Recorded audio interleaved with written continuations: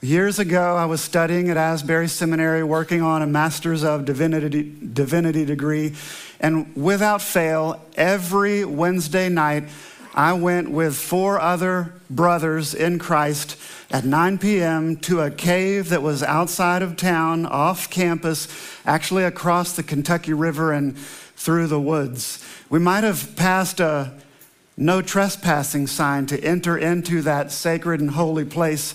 And it did not matter if you had a test the next morning.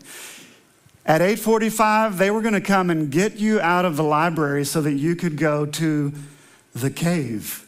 And this was well before any of us were aware of class meeting or band meeting, but we'd heard enough about our Wesleyan historic tradition.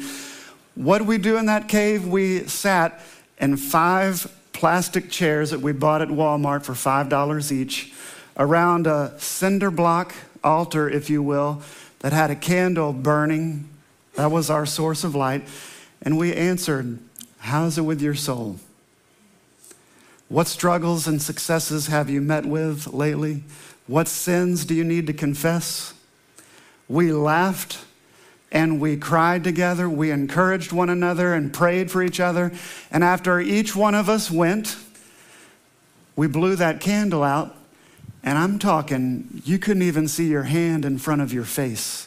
And we would sit in silence for as long as we could stand it. Sometimes 10 seconds, sometimes 10 minutes. Sometimes you're like thinking, is Fred, you still there? And then one of us would bust that move and break out in,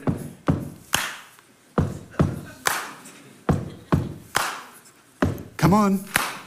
Ain't no party like the Holy Ghost party, 'cause a Holy Ghost party don't stop. Ain't no party like the Holy Ghost party, 'cause a Holy Ghost party can't hear you. Ain't no party like the Holy Ghost party, 'cause a Holy Ghost party don't stop. Say what? Ain't no party like the Holy Ghost party, 'cause a Holy Ghost party don't stop. And then we might break into song. But that time of silence was where God spoke to us. All of our studies, all of our reading, everything that the world was throwing at us as young students just settled, and we could think clearly, maybe even hear more clearly what God had in store for each one of us. This morning we continue in this series on deeper disciplines, and we've talked about fasting and about Sabbath rest, and today our focus is on solitude, and next week it's simplicity. And I know when it comes to fasting, we think, so hard. And when it comes to Sabbath, you might be like, ain't nobody got time for that? When it comes to silence, I think we are a little bit scared to be alone by ourselves, to be alone in our thoughts. And for some, I think the reason it's scary or frightening is because we've been lulled to sleep by all things culture. I need the newest and the shiniest, whatever it is. I need to put up the front that I'm living my best life now, no matter what's going on around me. Or we're just distracted by binge watching whatever it is or being on social media. And just like in Genesis, when the serpent was in their ear hole saying, God didn't say that, did he? I think whether it's self or Satan, we hear this voice that's telling us, you need that. You can't do that. Oh, don't worry, you're okay.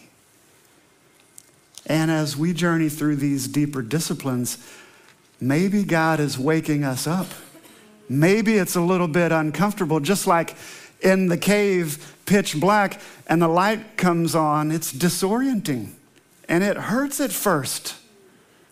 But God is gracious enough to journey with us and walk us through that adjustment. Let's keep going. Let's go deeper. It's important for us to go deeper because we are sent. We gather as the people of God, then we scatter.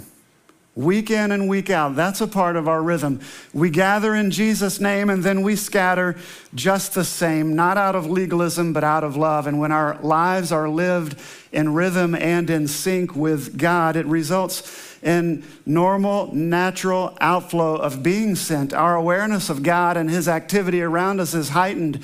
We're sensitive to his move, and we're able to be the faithful presence of love in all of the dark places that we go. And love has a name.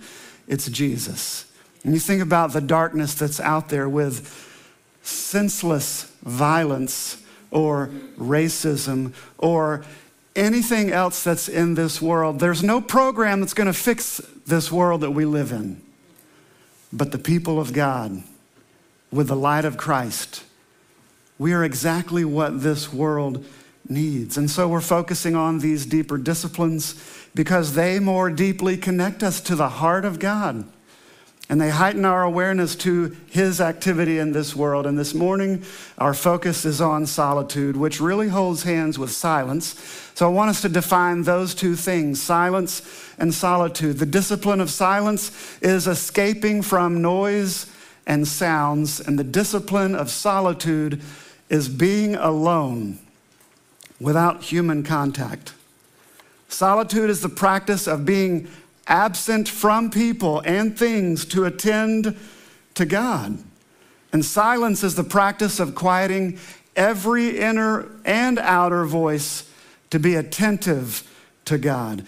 And we need to be alone with God. We need to be silent before him because there are countless things that vie and compete for our attention.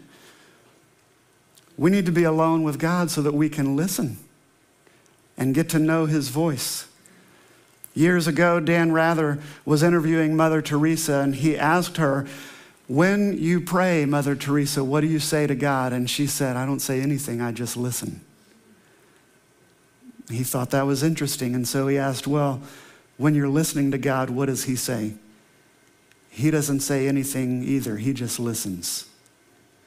And he was so perplexed by that. He didn't quite get it and asked her to explain it. And she said, I can't explain it. You just have to experience it. But that's the goal for God's people, that we would be so comfortable in his presence, learning to hear his voice. And that leads us to the scripture that we read congregationally just a few minutes ago. It's referred to as the Shema, which is the central prayer and creed of the people of God, particularly back in Moses' day, the Hebrew people. That whole prayer gets its name from the very first Hebrew word of the scripture that we read, and that word is Shema, which means to hear or listen, and it really means to heed this word. Take it to heart, take action. The Shema is the confession of God's unity, and it's the command to love God. And following that prayer, there is a list of ways the Shema is to be integrated into the daily living of God's people. These words are to be in your heart. They're to be in us as the people of God. Impress them upon your children. Talk about these words all the time. Write them on the doorframe of your house. Heed this word. Take it to heart. This confessional prayer is thought to be a summation of the first 5 books of the Bible, the Torah. This word is a very common word throughout the Old Testament. That's because hearing is a universal activity. Everybody hears things and people, and it's possible to hear from God because ours is a God who speaks. And Shema is so much more than hearing. It's paying attention to, it's focusing on the Word of God. And back when Moses spoke these words, they didn't have a Bible that was bound and printed. It was proclaimed, and they lived in such a settled state that they also heard the still small voice of God. Shema means to hear, and much more so it means respond to what you hear. So if you're reading through the Bible with us here at Marvin, we just came through the book of Exodus. And in Exodus 19, God consecrated the people of Israel saying, if you obey me fully and keep my covenant, then out of all the nations in the earth, you will be my treasured possession. And in that verse, the word for obey is Shema.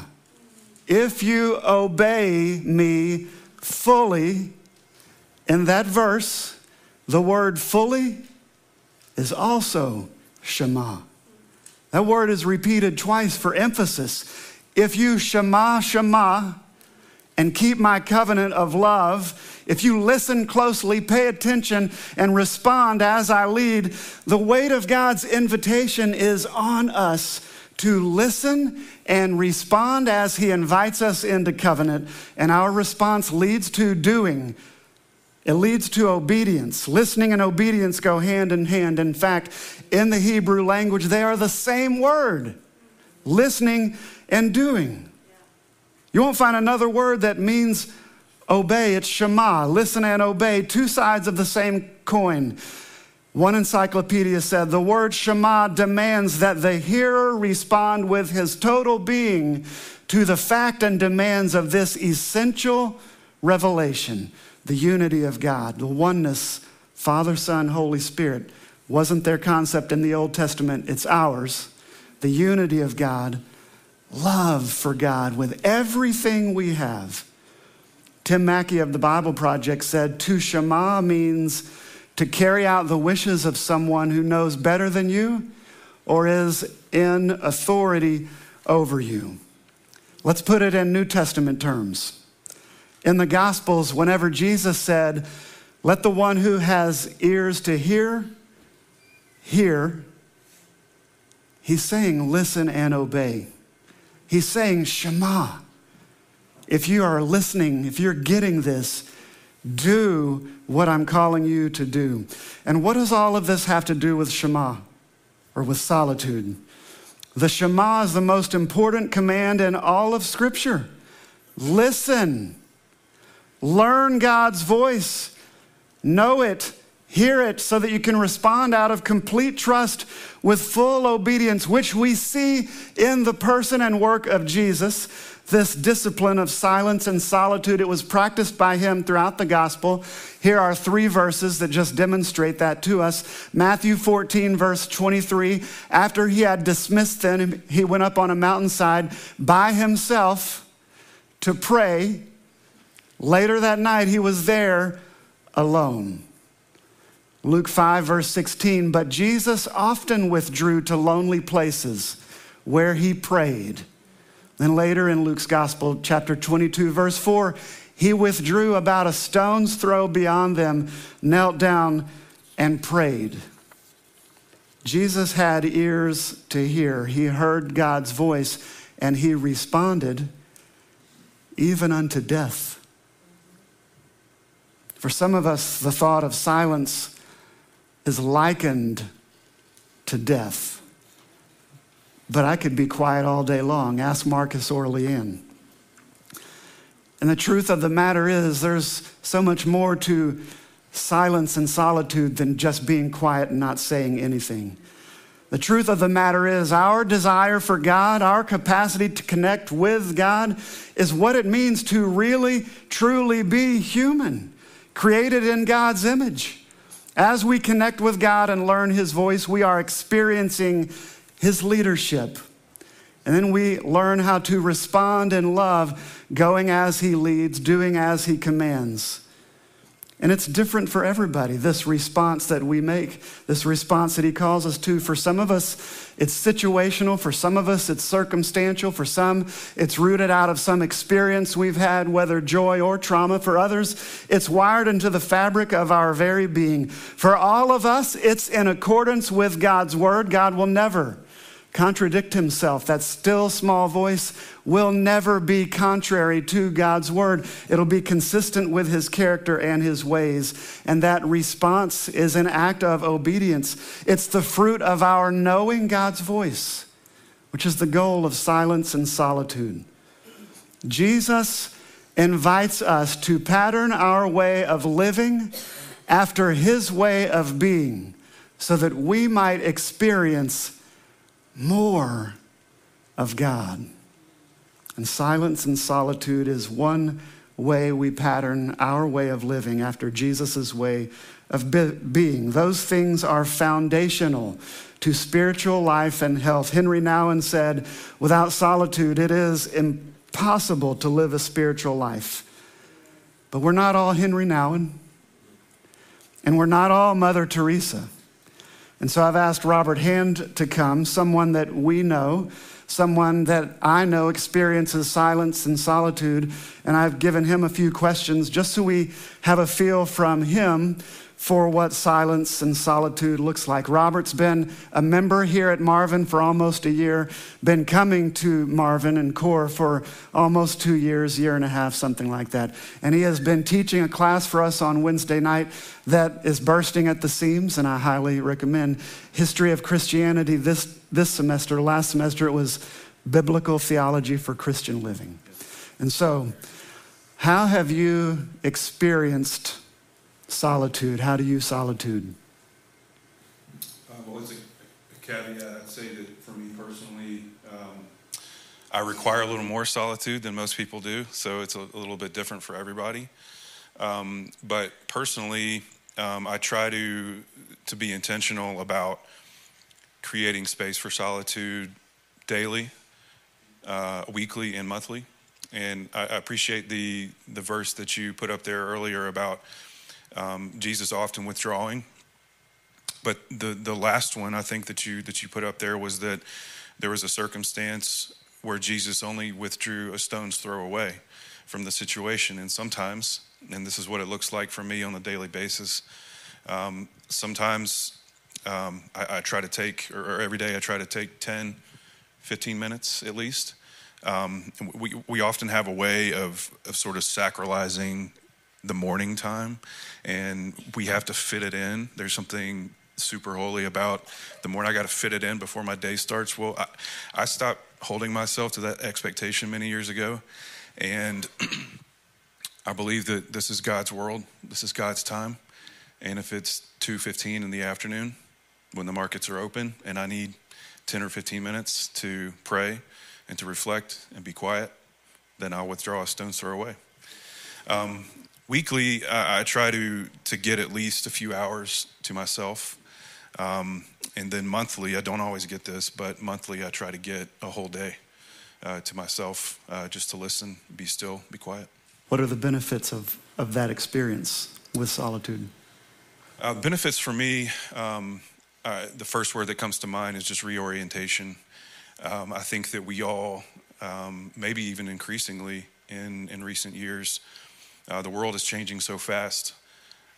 We can't rely on the world to be the same a month from now as it was a month ago. Sometimes it changes by the day. And so if nothing else, it's good to reorient and recall what is permanent and what's not. How about challenges? Challenges for me personally, and I recognize that this is not a challenge for everybody, the stage of life that my family is in. Middle school, high school, both parents working. It's something that you have to fight for. And John Mark Comer, he calls these little acts of spiritual warfare.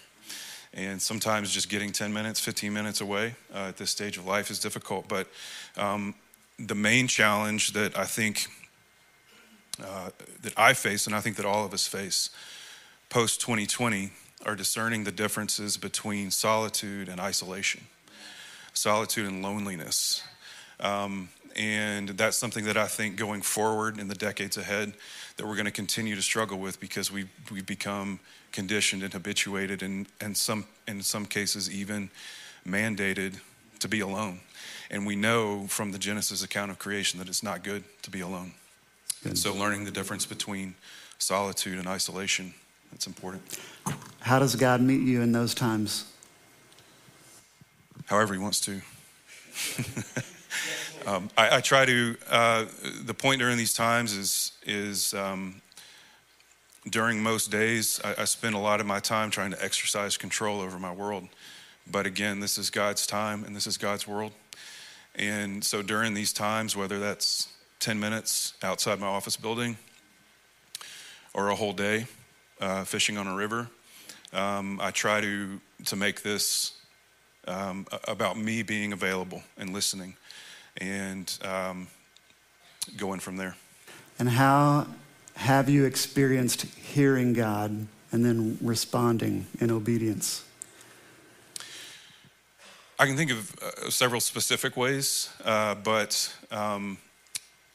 generally, this is going to sound kind of strange, but the first thing that comes to mind when you ask that question is a phrase from St. Augustine, a sermon that St. Augustine gave in the 5th century on Easter. And the phrase was, love God and then do as you please. And that doesn't mean, of course, that you do whatever you want, but the idea is that if you are truly listening and quiet and walking in love with God, and love takes time, love moves at a slow pace, that if you are truly walking and loving God, then whatever you do will be done from that place. That's awesome. Thank you. God bless you. Give me a hug. Yeah. Love you. So these cards on Solitude have best practices and tips. They were inserted into the bulletin. On the bottom is a reference that these largely came out of Ruth Haley Barton. Her book is referenced there. And she said in that book that ours is a very busy, wordy, heady faith. And our lives are just lived at a constant rate of speed, things so fast coming our way, distractions, etc. Our lives are like a jar full of river water shaken. It's murky and impossible to see. And if we would set it down and just let that sediment settle, we would see so much more clearly. We would hear God so much more clearly. And that's what silence and solitude is. And that's what these best practices are for. I don't want to go over all of them, but I want to go over just a few of them that are meaningful and important to me. I think it's important to find a space and a time, and it's liberating to know it doesn't have to be every morning, but sometimes it is the chair in our living room very early in the morning. Sometimes it's walking through, pacing. I'll set the timer on this and just walk the sanctuary during the day. And if I'm lucky, Jonathan Story's playing, practicing the organ like he does every day. This church is open 5 days a week. Come experience some of these sacred spaces. But maybe the best place of solitude for me, sacred, is my truck. And I'm not listening to anything, and I don't have anybody with me, and it's just silence. It's golden for me. Starting with a modest goal, none of us are going to go from 0 to 60. And so maybe it's 30 seconds. Maybe it's 2 minutes. Maybe it's 10, like Robert. But start with 30 seconds and give that a try. If you've ever taken emotionally healthy spirituality or relationships, you know we practice 2 minutes before and after an exercise in that class. And that's why we give time for silence here, so that we can get familiar with being still and centered. And then the last thing I would say is to land on a breath prayer for you that can help bring you back if distractions arise. And maybe that's as simple as, come Holy Spirit. For me, sometimes I will often pray, Jesus, now. Jesus, now. Last night when I'm awake at 3:14 a.m., try to breathe to that rhythm. And that comes from Brennan Manning, who said, pray in the temple of nowhere.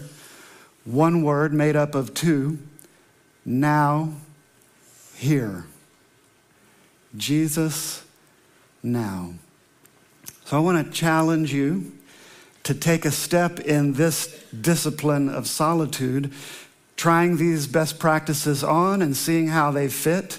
And I know that for most of us, solitude, time, it's ridiculous to think we're going to get time. And if you can't give that kind of time, again, know that we are resting in the one who did, Jesus. We saw how he practiced just a stone's throw away. And we don't have to do these things to earn his grace, to earn his love. He just loves you. He sees you. He knows you. You know that Jesus stepped down out of heaven when the time was right. He lived, and as he lived, he taught, my yoke is easy. My burden is light. He lived and died and was raised from the dead, ascended into heaven. And when he did, because he did, he went from being someone on the outside of us to the one who lives inside of those who claim his name and receive this gift by repentance, not earning it, salvation. Rest in his love, the God who sees you, the God who knows you, because as we rest in him and something inside of us is awakened, that's his spirit. And his spirit lives inside of you and lives inside of you and lives inside of me, and we are the body of Christ. We are the ones who are experiencing radical awakening, revolutionizing the world. And that's what we're called to do, to be faithful in our hearing and in our responding to God as he leads. In just a second, we're going to have communion. And I want us to pause for a moment of silence before we experience the beauty of that sacrament. Would you pray with me?